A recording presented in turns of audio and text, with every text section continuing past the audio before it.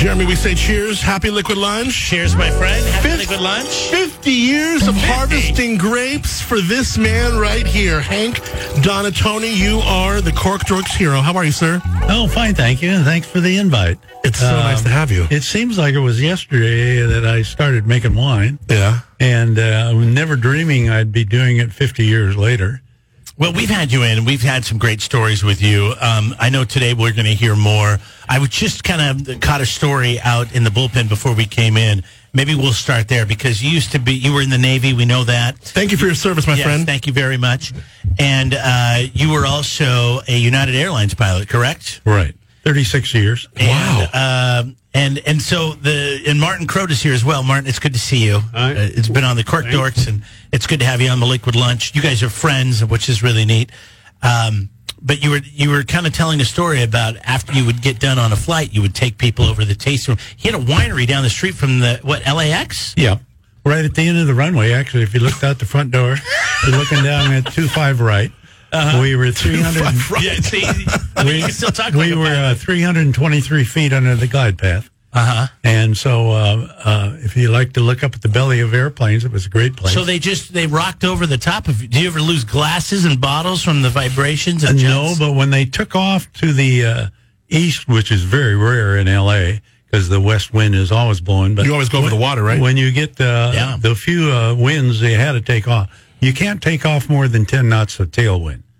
So anytime the wind was out of the east over 10 knots, you had to take off to the east.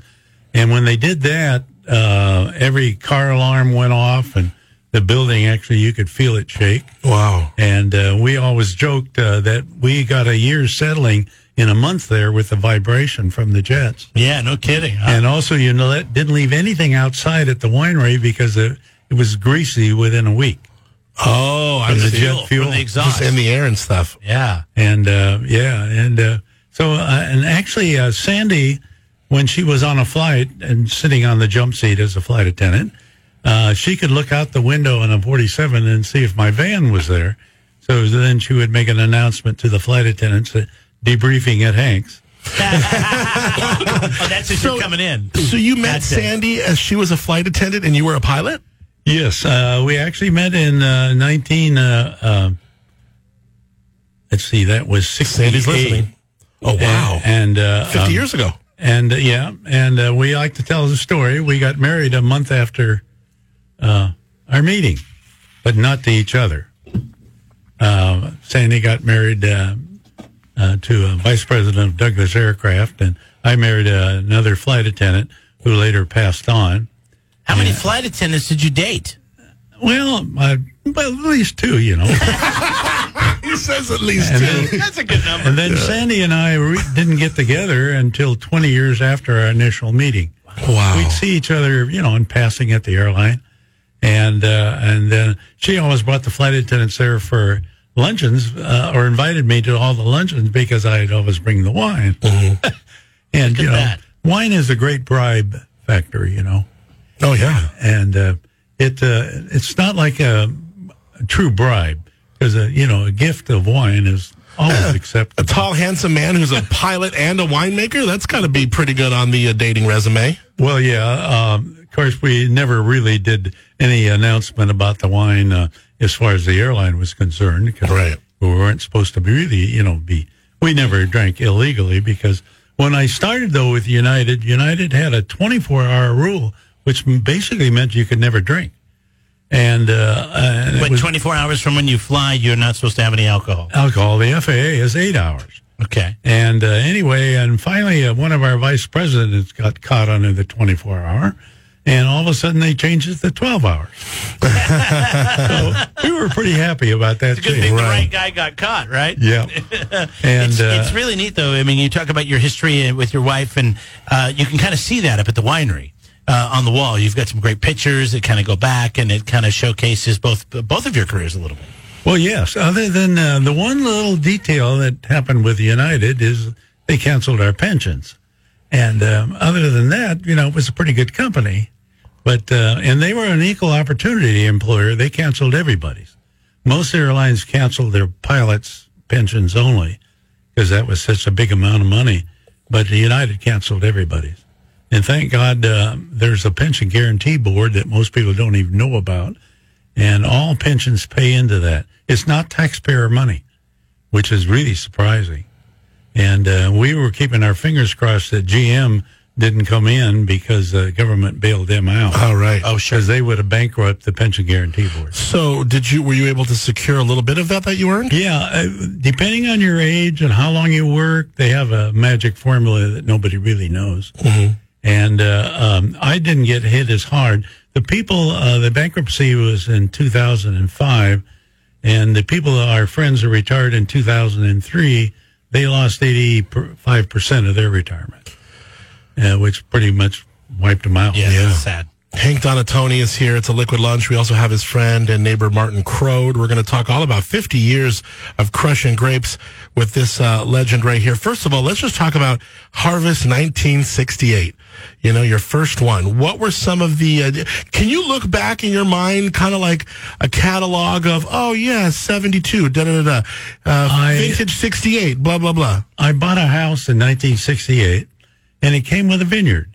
And about 3 months after I bought the house, those damn grapes were getting ripe. So I was flying to New York, luckily. So I hopped on the subway and went down to Little Italy and bought a book on how to make wine. And that got me started. And then we organized an amateur winemaking club in Woodland Hills out in the San Fernando Valley. Mm-hmm. And so we started going up to Davis on weekends for their extension courses. They used to be very inexpensive, and we went up mostly to party and drink wine, but we learned a little bit along the way. It's a far drive, though. Yeah, but from that club, at the last count, we've opened 54 wineries here in California. Wow. And many of them still in business, a lot around me. Bob Dunning, right around the corner, was a cellar master.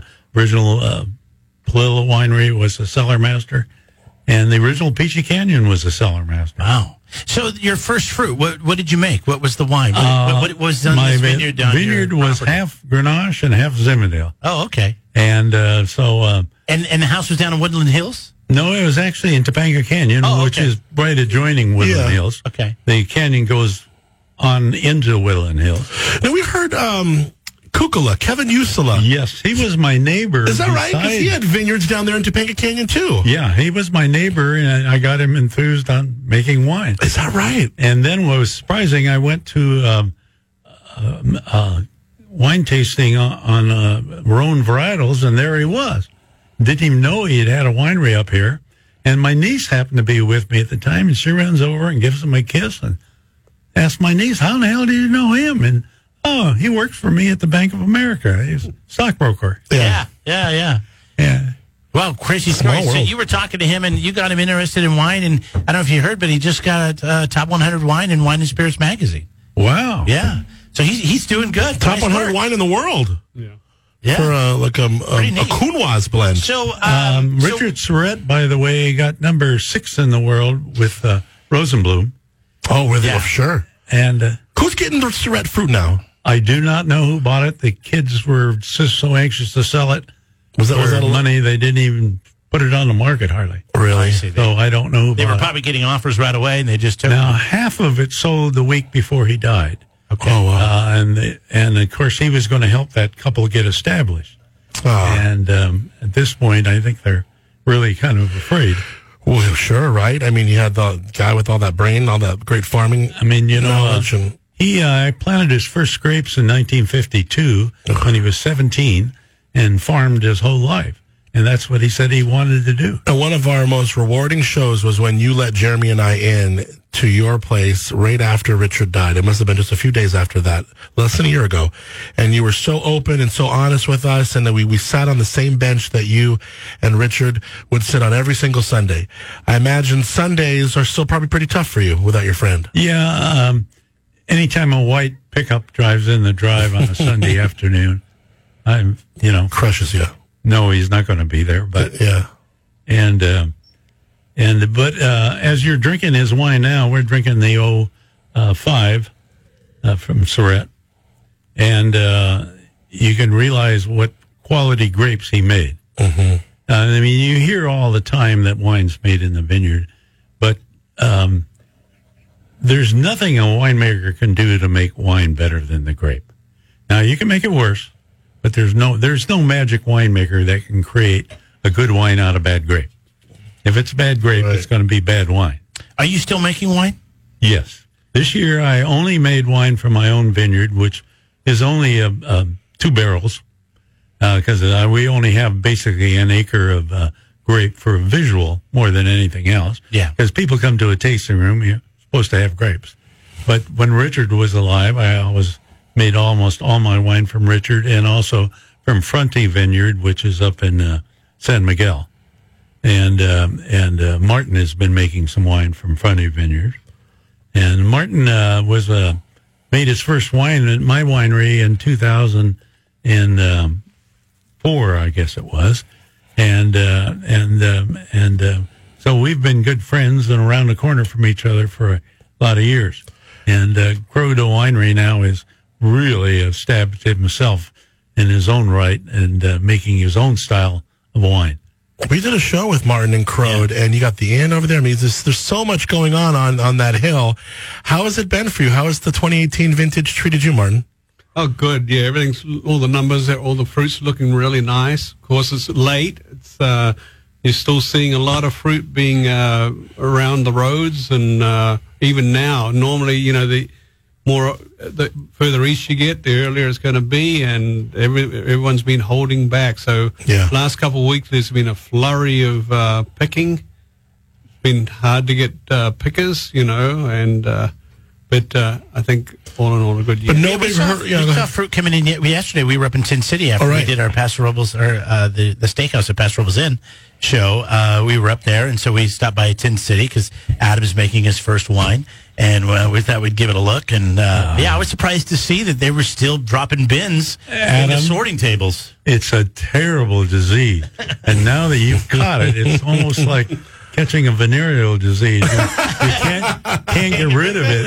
Yeah, it'll stay with you your whole life. It's the nice thing about it. It's like radio. You can make it until you're pretty old, as I'm living proof. Yeah. At 85, it's still fun to make. Well, we're just making a barrel of white, and it has been really fun. But it's been more than anything. It's been it's really eye-opening. I mean, look, Jeremy and I have done this show, been blessed enough to do the show for 8 years. 8 years this harvest, and but to be in a cellar and to be doing this and moving this hose, and you see this is run by just the most fantastic women, Desperado, where I'm making the wine. They're doing 1,000 things at once. You guys in the cellar are always doing a million things at once. And it's basically a lot of work. Yeah. And that's the one thing about it. Martin, luckily, is one of these super eager young guys that has lots of strength.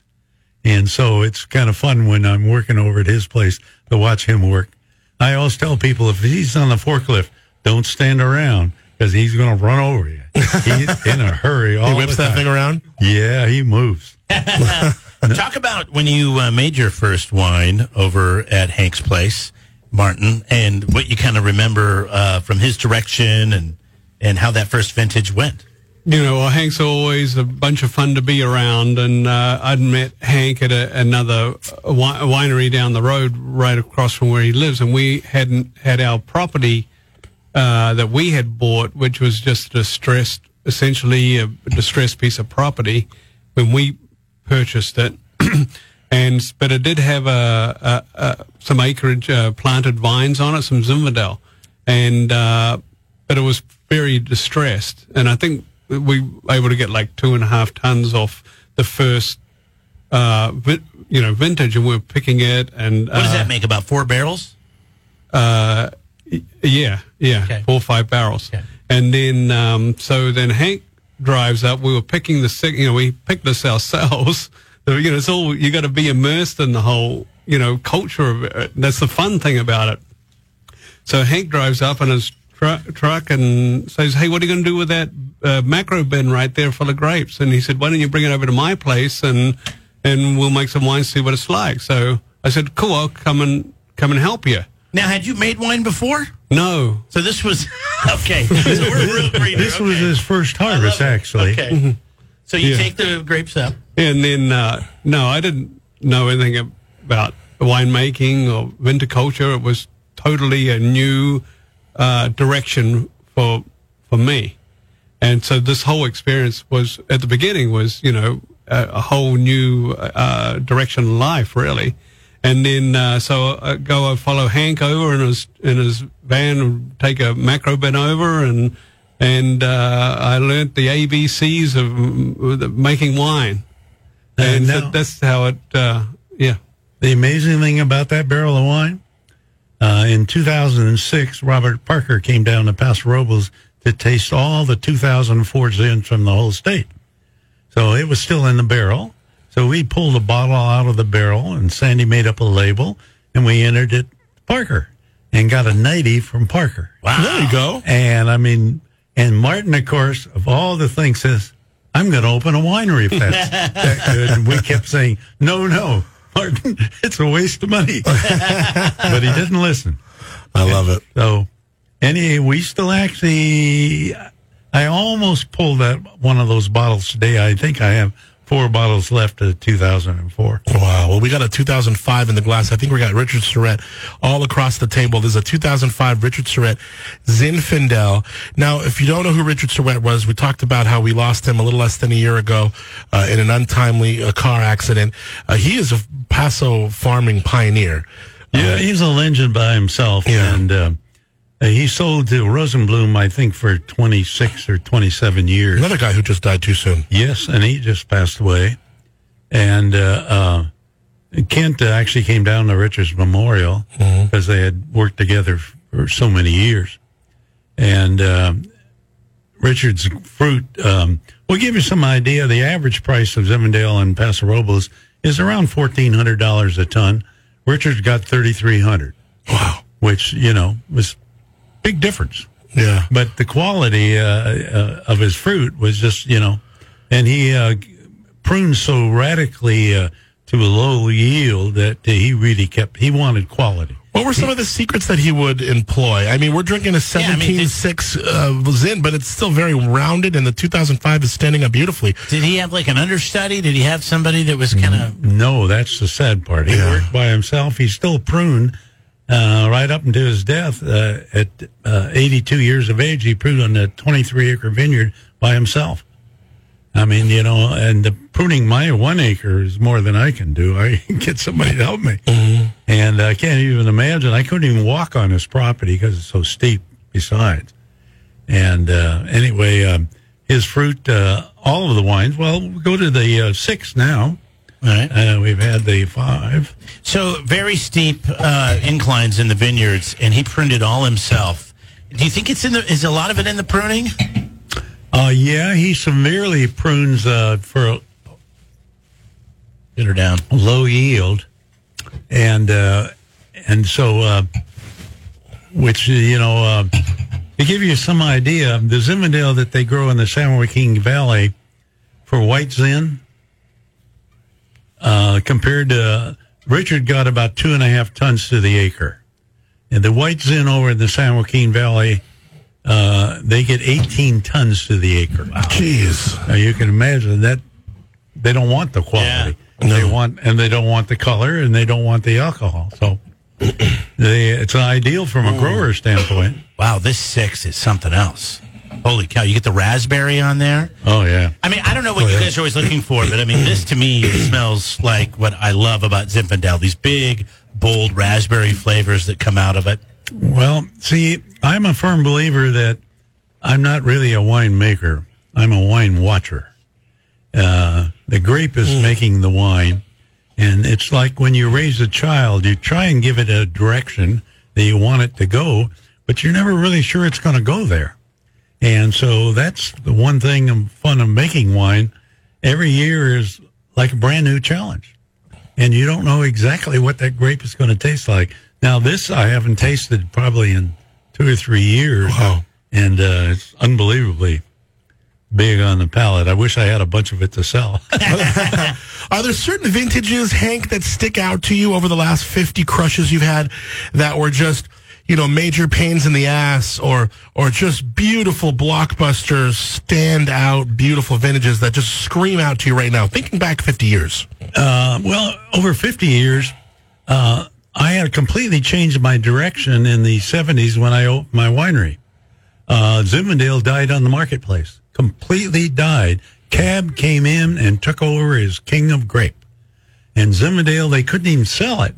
So they were ripping out the vines. And if it hadn't been for the brilliance of Sutter Home coming up with the idea of white Zinfandel to save the vines, most of those vines would have been ripped out. Well, it's funny that we're actually saluting white Zinfandel, but I guess that makes sense.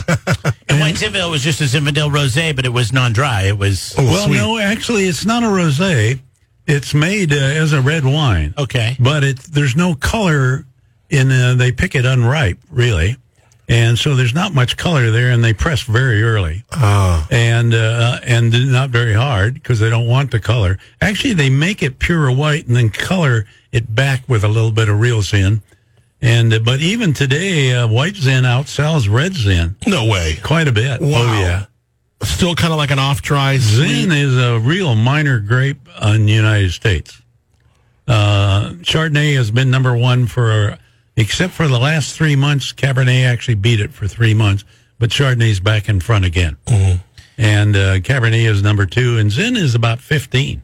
I know you love Zin, and Richard Surrett loves Zin. Obviously, he was very good at growing it. But what did he think about like this Rhone explosion in the area? The Cab, obviously. Well, the one wine the one wine that's going down every month is Syrah. In 1 year, it's gone down 88, a little over 8%, which is a massive drop. Where most grapes are going up. Zin has actually gone down about 2%, and and the wine that's been exploding is rosé. But our Zin is still our biggest seller. And, of course, Richard is the only Zin we sell anymore. And we still luckily have 16 and 17 in the barrel. And so we haven't even bottled that yet. So we'll have Richard wine, the cover is for a year. We're kind of like Martin does, too. We tend to leave wine in the barrel quite a ways before we bottle it. But I use very neutral oak, where Martin likes some oak on his wine, and he uses some nice new oak, which is a lot cheaper for me to use old oak. Somebody said to us once, oak is a lot like your seasoning cabinet or your seasoning rack. And, some people like to have a little more salt. Some people don't. Some people have a little more this, that, or the other. So it's all kind of preference on it. And it is really neat to see how that's done. And we've talked to people that will, age their wines a couple of years in neutral oak just because they like the mouthfeel that it gives it. Yeah, you cannot make really good red wine, in my estimation, in a stainless tank. You can add wood chips and all these other things they add, but it's not really the same as a barrel. A barrel, oxidizes. It loses basically almost a fifth a month. A barrel. It's called the Angel Share, by the way, and that's part of the thing. You keep concentrating that wine because you keep topping it off with fresh wine that's not been in a wood. And but white wine do that too? Any wine in a barrel will do that? Oh, yeah. Well, this is, to that extent, though, like about you always have to make more than your barrel. Right, sure. So you chop it off, right. I just didn't know if white wine does that to the same as red, but I gotcha. But a lot of white wine is made in stainless, never seasoned. Yeah, that's very true. They bubble oxygen into it and do all kinds of things to, kind of give it the effect of a barrel. And the people that started that really were down in Australia and New Zealand. Their import duties were so expensive on barrels, they can't afford barrels. So that's where they started coming up with the alternative. And just kind of ways to do fixes and make it work. That's Hank Donatoni. We got Martin Crode here. 50 years of winemaking is amazing. And I love, okay, so your winery and your tasting room used to be at the end of the runway in LAX. When did you make the move to Paso Robles? We moved here in 2000. And I always wanted to move up here, and it just seems like something always got in the way. Well, I think you got ahead of the curve a little bit because I'm sure property's gone up quite a bit. Oh, yeah. And also, but my first trip here, I fell in love with Paso. We came up in 1969 to pick grapes at the old Castile Ranch, which was one of the oldest vineyards in the area. And he charged the exorbitant price of $100 a ton, and we had to pick our own grapes. Jeez. My gosh. Where was this property about located? It's about halfway out Vineyard, Okay. and on Jensen Road, there's a little dirt road that goes off. And anyway, not only did the $100 include your grapes, he shot a deer that week, and they have a big venison barbecue on Friday night. Everybody camped out on his lawn, and in the morning you went out and picked grapes, and went home and made your wine. This sounds like it'd be like just next to like where like Brecken is now. Yes, it's up that road. That is Jensen Road. That's Jensen Road. That's the family. Yeah, that's the family I got Allie from. Yeah. Oh, wow, really? Yeah. Oh, nice. Yeah, they own Adelaide Floral in Templeton, but yeah, that's where I and my lab. my Wow. cuttings of my vineyard in Topanga were from that vineyard. Oh, no way. Yeah. How did wine grow in Topanga, in the basin there? Actually, really good. Did it? Except we had a water because we didn't. Although we had the heaviest rainfall in L.A. County in Topanga Canyon, Yeah. so we had quite a good heavy rainfall. What years are we talking? Are we talking about some of those years of like the El Nino? Well, 68. Okay. It was my first harvest off of the vineyard, and he had put in a wine cellar part ways, the previous owner, and he actually was the first person out of our group of friends that opened a winery. He opened a small winery in L.A., and which had to be down in the train yards because it had the same zoning as a steel mill, and it still does in L.A. City itself. That's why San Antonio Winery is down in the train LA, yards. right. It's, I mean, the back of the San Antonio property is the train track. Literally, a marvelous winery. Of course, now they have this beautiful new winery up here. Yeah, sure. It's state of the art. Oh, my gosh. Riboli's? Yes. Riboli's? Yeah. Or Ribbley's, depending on your viewpoint. I would pronounce it Riboli, but they pronounce it Ribley. Oh, do they? Yes. Well, we got to get them corrected on that. Well, but they also saved me my very first year. I didn't realize how slow the government was in handing out a license. And I bought grapes before I had my license. And I was going to have to eat 10 tons of Cabernet. And they let me crush down under their bond until I got my bond and moved bond to bond with no charge, by the way, for the use of their tank. And I'm very respectful to the family. It's so neat that you share that story, and I feel like things really haven't changed all that much in Paso. Everybody's still kind of looking out for everybody, and everybody's still about raising Paso up and helping out a friend and helping out a fellow winemaker. All of us have lend equipment, because we know there's going to come a time when our equipment breaks right at harvest, because nothing breaks during the rest of the year, of course. Right. Use it. Exactly. And so it's harvest time when everything turns to crud. And being I'm on the radio, I have to not use my normal. No, I know. And when you really need it, it can sit there all year. But when you need it, and that's when it'll go down, and that's when you need a friend. That's Hank Donatoni. We're sitting here. We're having the 06 Zinfandel right now. It's just such a great wine. We're going to come back. Talking about the man swagger that Richard Surrett had. He would just sit there with his button down to the middle, have his chest hair popping out.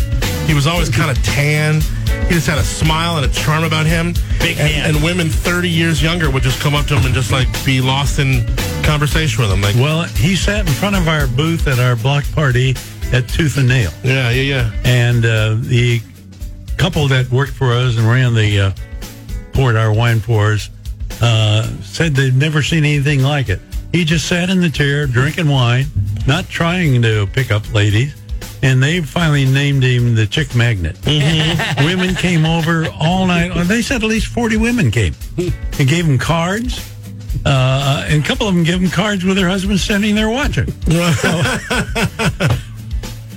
I just remember he had game. His hands. I shook his hand. Oh. He had some hands, man. I said it was like shaking hands with a vice. Yeah. I mean, solid steel. Mm-hmm. And you don't get those in radio. I have Carl Wittstrom hands. My hands are the size of Carl Wittstrom. Oh yeah, I mean I have pretty good sized hands, but they're not very strong. Yeah. Now Richard did have bad arthritis in his hands from all those years of pruning. Yeah. And if it hadn't been for the electric scissors, he probably would have had to quit pruning. We saw those at YVI a couple years ago. Those things, the hydraulics behind them, they make you cut through a big, huge thing just with the ease. Yeah, I'm buying a pair this year. The dangerous part, remember, Richard never had them, is that you can cut your fingers off without thinking. Right. Well, they finally came up with a light metal glove that you put on your other hand, and you got him within 3 inches, it electronically shut off the scissors. That's smart. So you couldn't possibly cut yourself. Oh, yeah, because you're going into, a cluster of vines and things like that. You're not really seeing what you're doing. And if you want to prune a big knot, you just push the button on those scissors, and they open all the way. And they're the loppers instead of having to carry the loppers and your. Just pruning some trees and things around my house. Rosemary, I bought some loppers for $40. Yeah, I took them back. They were terrible. I mean, it's like you to get good loppers, and see, that's got to be a benefit of living in wine country and having an ag thing like Wi-Fi come to town. Right. Is, anybody can go get, there's always a need of good loppers, especially now that you're a man with a yard. Oh, yes. Yeah, in the backyard. a yard to All kinds of different trees and what have you. Oh, yeah. Well, I grew up as a gardener and landscaper, and I put myself all through college that way. And when I got out of the Navy, before I went to work for United, I went back to landscaping and gardening. And so that's my second real love besides making wine. And it kind of goes hand in hand because, you're using our great product. And I always said the true proof that God loves us all is he created yeast. Because if you stop and think about it, first of all, your body couldn't operate without yeast. We wouldn't have beer, we wouldn't have wine, and we wouldn't have bread. And I mean, half the things we eat come from yeast. A little thing you can barely see or even know it's there. That's a great point. And all things that I could have way too much of and I shouldn't. Bread, beer, wine. Right. And cheese. Sure. I mean, you got to add that. And anybody, that was the hardest thing for me to understand with Richard Surrett. He couldn't understand how anybody could eat blue cheese. He didn't want to be at the table with it. Right. I would agree with him. I don't like it either. Oh, see, because I love blue cheese. I love every kind of stinky cheese, but I don't know what it is about cheese. I think it was growing up having Roquefort dressing on my salad. I couldn't stand it. Yeah. It's just kind of like a blue cheese dressing. I don't even know if they make it anymore. I think they used to call it that in the 70s and 80s. But well, Roquefort, of course, is one of the most expensive of all cheeses, true Roquefort.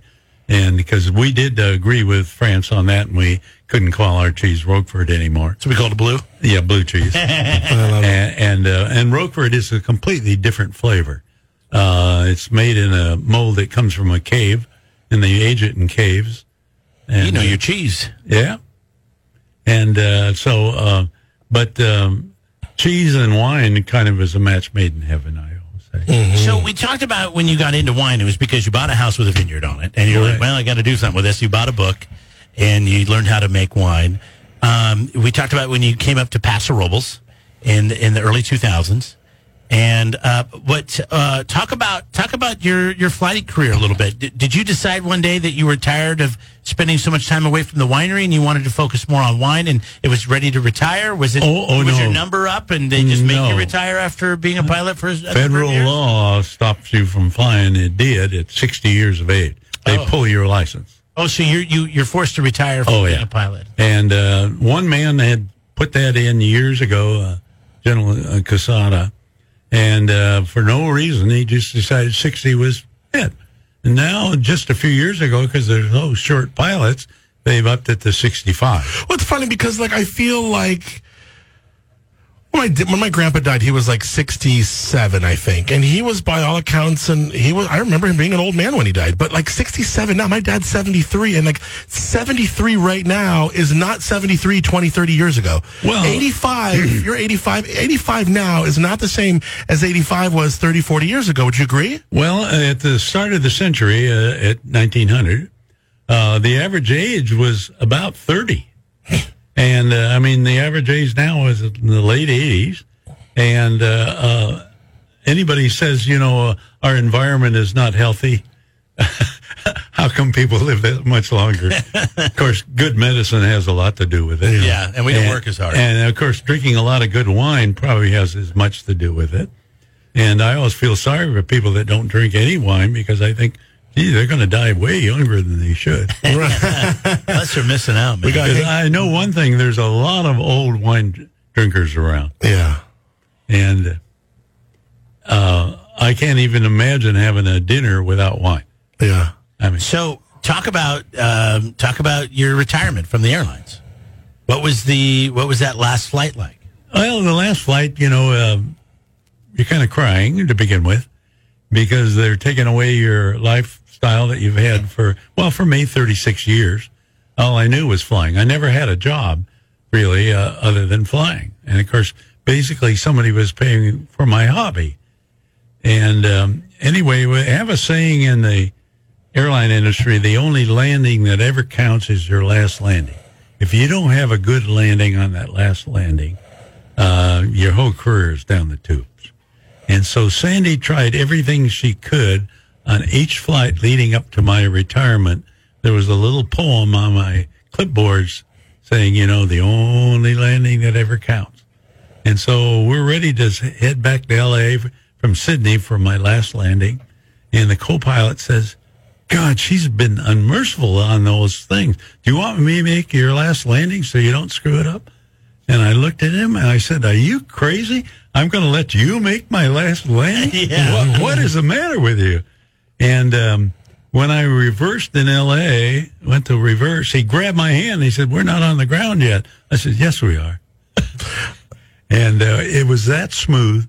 And all the people knew it was my last landing. And you could hear the applause in the cockpit. Is that right? That's Yeah. awesome. That's so cool. That must have felt good to just stick it one last time like a gentleman. Yeah. It just, but she knew. Is that really what it's all about, is the landing? Because if it is, I want to talk to some Alaska Airlines pilots. Well, the airplane they were flying, that 737, was probably the stiffest oleo of any airplane, and it could make a bad landing really easy. And but I used to shoot. We in the cockpit we'd shoot landings for beers after we got off the flight, and who paid for the beer, who made the worst landing. And I don't think I ever paid for a beer in my career. Landing just seemed natural to me. It's probably like us hitting a perfect ramp of a song. Oh, sure. Totally. And so it's not nearly as cool, but like when the instrumental part of a beginning of a song goes, right before the singer kicks in, I mean, that's what, a good DJ tries to do, is fit a lot of information in there and flow with it. But anyways. I love that story. That would probably be the closest thing. I think so. I think you're right. With our lame job. We got Hank Donatoni here celebrating his 50th crush, Donatoni Vineyards. Also Martin Crode from Crode. What is it about your neighbor here, Hank, that you were just really turned on by and just really kind of sparked you for this friendship, Martin? Oh, it's great. Well, Hank's such a fun guy, and every day's just an awesome day for him, and it lives life to the fullest. And he's got a big smile. He's got a long way to go yet. So it's just, we just have it's fun.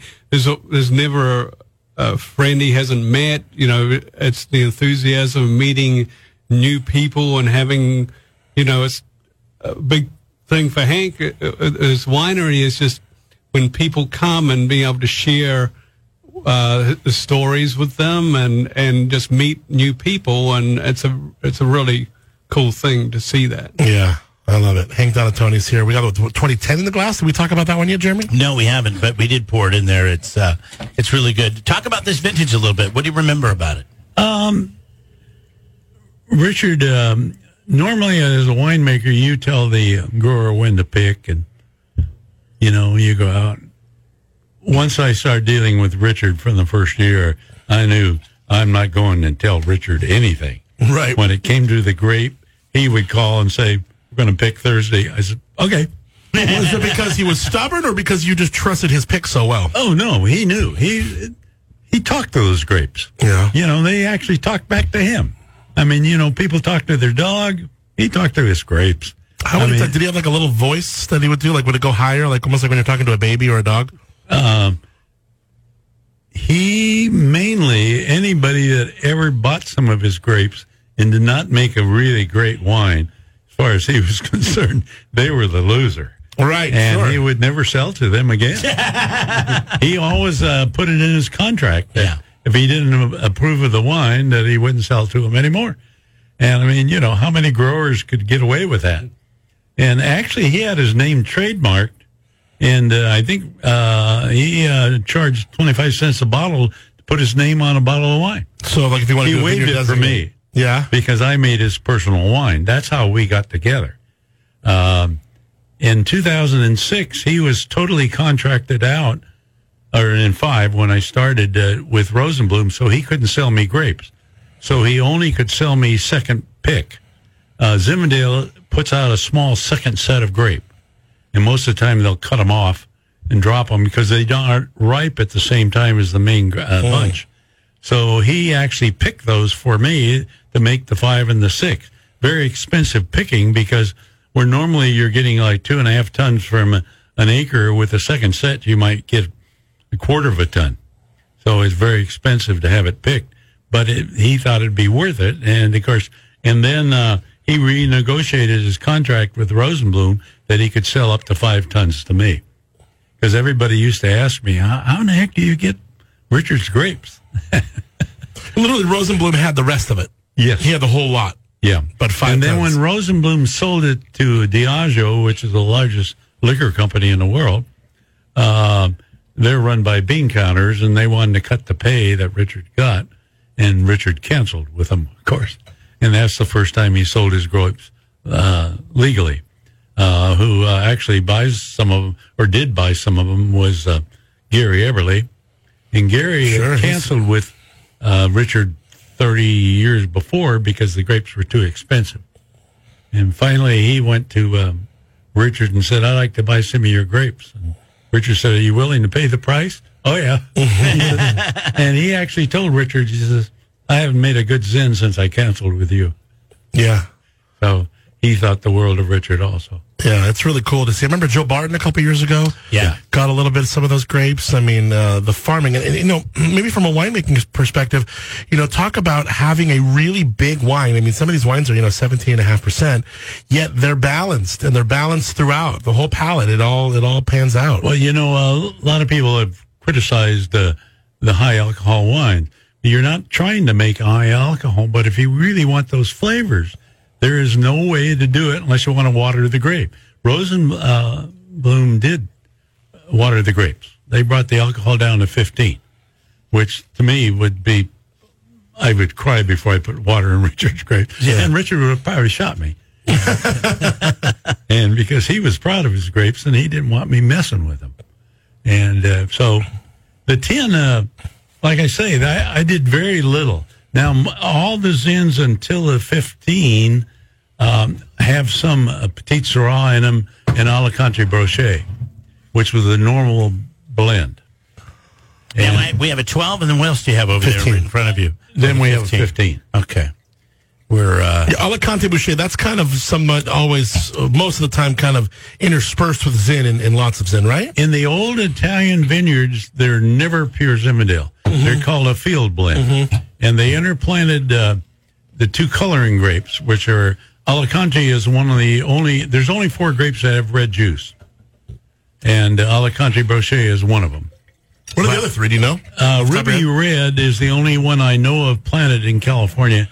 And the other 2, I forget the name because nobody has them.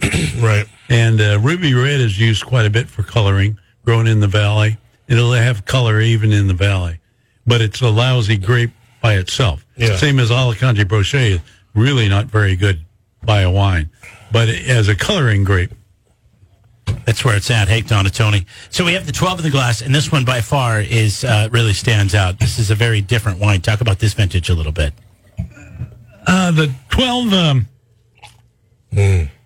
is one of those real big years. It runs almost 18 in alcohol, as I remember. Damn. Very spicy. And yet spice there's no on the hint of the hot. Yeah. Right. The fruit carries it. There's so much fruit on it. And each year, though, as you notice, it's completely different noses.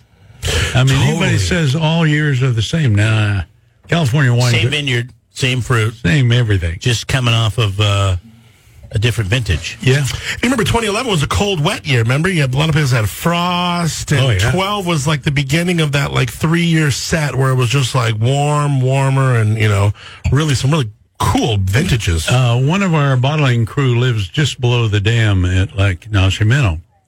And so he's right on the river. And luckily, he says his house is just a little higher than the dam. So if it does break, it should be all right. And anyway, we were there a couple of years ago having lunch. And all of a sudden, a big roar goes off, and we all jump up. We don't know what's happening. And the dam, the water was coming over the spillway. It was when it was the last time it was full. Oh, yeah. And I mean, unbelievably beautiful to see the water coming over and hear it. And now, of course, the dam is, I think, at 20-some% or something. 16. It's so low. Yeah. Yeah, people are very upset about it. Oh, yeah. Well, Monterey controls San Luis gave the water away, from my understanding, because the lake is almost entirely in San Luis County, not in Monterey. And Monterey only the dam and a little part of it. Yeah, just when you go over the dam is when you kind of cross into Monterey County, right? Yeah. And so just a little bit of it, yeah. In fact, our friend that had all kinds of problem with Monterey County because he was to bring the power lines across Monterey and they wouldn't give him permission. So he had to go all solar. Hank, I want to ask you a couple questions about things that have happened in like the last 8 years that we've been here and kind of how you've thought of them. Let's say like East versus West and the 11 AVAs, the 11 sub-AVAs. Well, we decided actually this will be our last year we're open to the general public. We're closing to appointment only in the club. And because, every weekend over all these years it's gotten old and Sandy's kind of tired of it. Mm-hmm. And so we, and also I've been wanting to go back to Italy to visit family, and we can't go because the best time to go is during Crush. And of course I can't leave Crush. And so now I can stick Martin with everything. And, it's nice to have a backup. And so we're really looking forward to the end of the year. And then my niece gives us a free week at her condo in Kona every year as a Christmas gift. And we like to joke, it's kind of a small condo. It's 3,000 square feet. Oh, wow. Jeez. It's a duplex on a third of an acre overlooking the fit water. In your baggage. Take Jeremy and I with you. Well, we take baggage as our wine because it's cheaper to check it as a baggage for $25 a bag than it is to have a ship. Yeah, It costs us a couple $100 to ship to Hawaii. It's prohibitive. And anyway, we always think that I always tell people if you want to know what heaven's going to be like, go to Hawaii. Because that's, I think, what heaven should be. Yeah. Never hot, never cold, really, just Perfect. Yeah. And except they make lousy wine. I shouldn't say that, but it's not very good. Probably not the best ideal conditions for wine. No. Well, the one area where they planted all the grapes initially, it blows the leaves off the vine. And without leaves, you can't get ripeness. Right. Basically, you only need 20 leaves past the bunch to ripen the grape. And but grape growing, I've never really been a farmer except for the little vineyard we have. When you had people like Richard around, why would you go any place else? Right. You had someone who was a buddy of yours that you could trust, ask any questions, and just get direction tin, from. by the way, is a very, very, it's a little lighter in color than the others, and yet it's lots of flavors. Very, very good. Hank Donatoni. Talking about this, I know you've bought Paso fruit for a long time. You've been coming up here for a long time. Paso has really changed a lot. I love that we cracked open this tent. That was the year that Adam and I got to start this Quirk Dork show, right, where it was just two guys that loved to get a buzz on and have some fun. And we wanted to learn a little bit about winemaking. Our first show, our first year or two, it was tough. We were having a good time, but we didn't know anything about wine. And we were trying to find people that were going to be accepting to a couple of guys that knew nothing about wine, but wanted to learn about it. And everybody was accepting to us. It's kind of neat to drink this right now. We got the 12 in the glass. We got one more wine to get to. Is there anything that you that you missed from the old Paso Robles? Is there anything that you're excited about that you see today that you didn't see maybe 10, 15 years ago? Most of the people that come up here now to go tasting are a lot more sophisticated. It was actually kind of fun when you had people that had no knowledge of wine, grape, or anything. Yeah. And you could start giving them your love for wine. And now it's a lot tougher. Although every once in a while, we had a young couple come in the winery, and they were kind of embarrassed. And they wanted to tell us that they had only been drinking wine for a year, and they just broke the $10 level. Oh, is that right? And they And that put a upgraded. smile on your face. They upgraded from the $2 truck to $10 wine, and they went through our array of wines, and you could see their face changed as they tasting. And finally, they were whispering to each other, and she called me over and she says, "Could we buy a bottle of the Surette Vertical?" I said, "What? You're going to a $60 wine?" She says, "Well, we didn't know wine could be like this." She says, "Our experience was just with wine, but nothing like this. You've opened our eyes." And she says, "We decided instead of going out to dinner, I'm a really good cook, we're going to have a bottle of the Surette Vertical and for the two of us, and I'm going to cook, and we're going to splurge." And she says, "You've opened our eyes to wine." And I felt so good able to pass on my love for wine. And that's great because, maybe they'll be at a dinner party, they'll have a nice bottle, and they're going to share that, and then that's going to grow. It's going to foster. Well, we always tell people they'll buy a Surette. There's a rule that goes with it. You never open it with guests because that bottle won't go 4 ways. Mm-hmm. No way. And I'm a firm believer a bottle of wine is for 2 people. Mm-hmm. The most asked question I get in the winery is, how do you save a half bottle of wine? And I say, beats the hell out of me.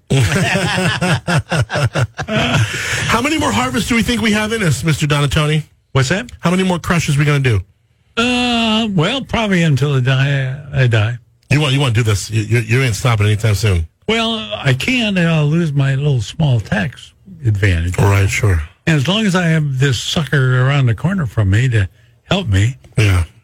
And he, I don't know if you heard, Martin commuted from Bakersfield for I don't know how many years. And he came on Thursday, and his wife couldn't come till Friday because she had to schedule electricians, their other business. And so every Thursday night, he came to our house for dinner. It was called Thursday Night Special. And he is a great eater, and no matter what Sandy made, he loved it. So Sandy always felt good, and he actually would eat anything Sandy made, except for one item. He won't eat liver. But luckily his wife loves liver, so everybody eats liver except Martin. I didn't know people still ate liver. I haven't had. You're kidding me. Oh, liver and onions is one of the great delicacies of the world. I've never had it. Especially with sherry and marsala. Sandy uses marsala in almost all cooking.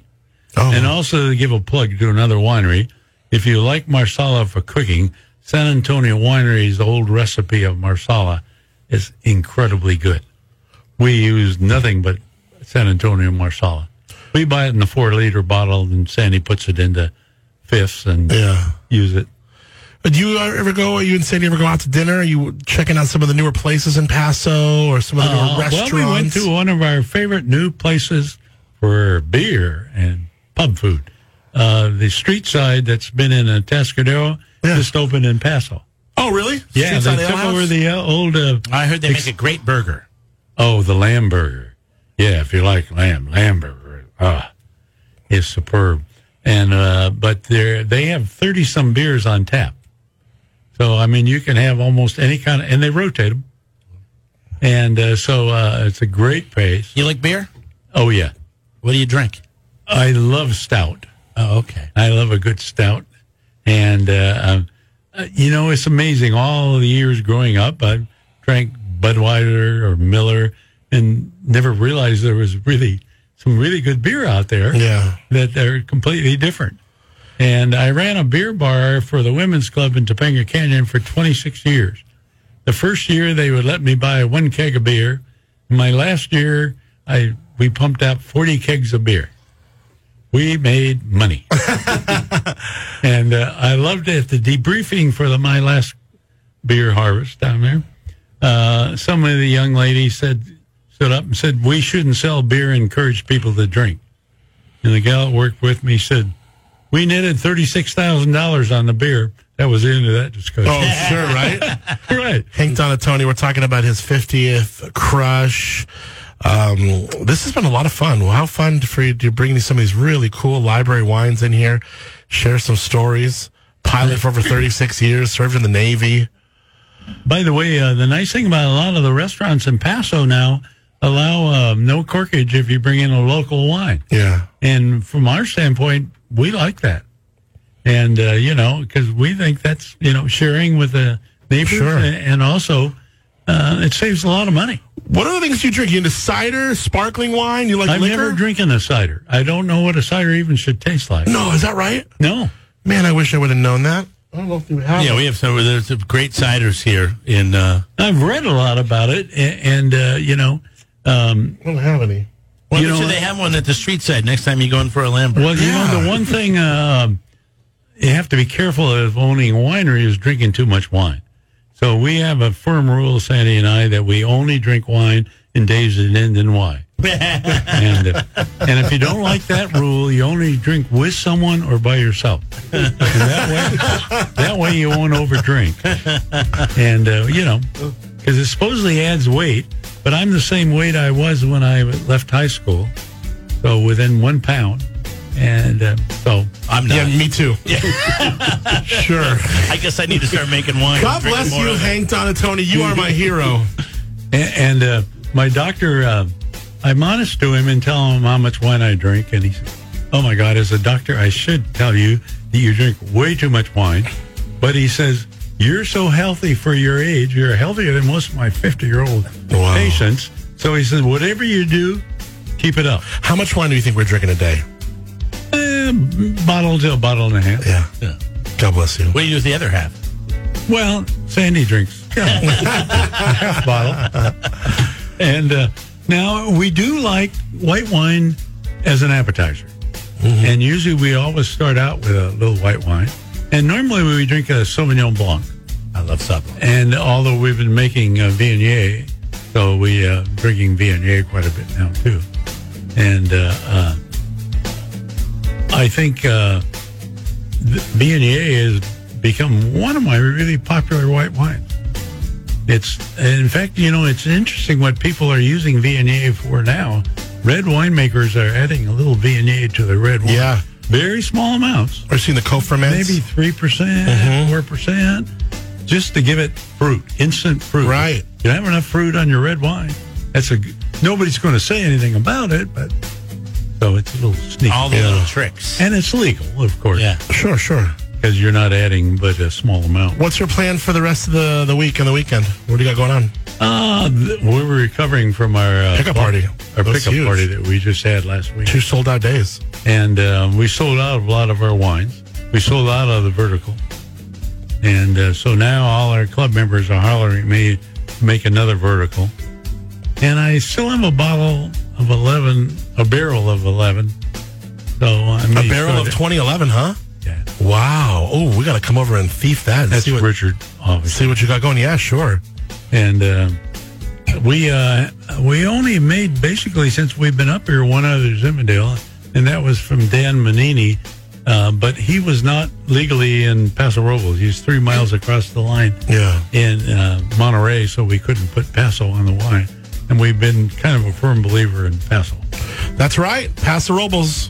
And, That's the message. Because, most people don't realize so much of our red grapes leave the county and go to Napa. Oh, sure. And I have never seen a bottle of Napa wine that mentions Paso Robles. Yeah, no, we haven't either. We've been looking. When hell freezes over, right?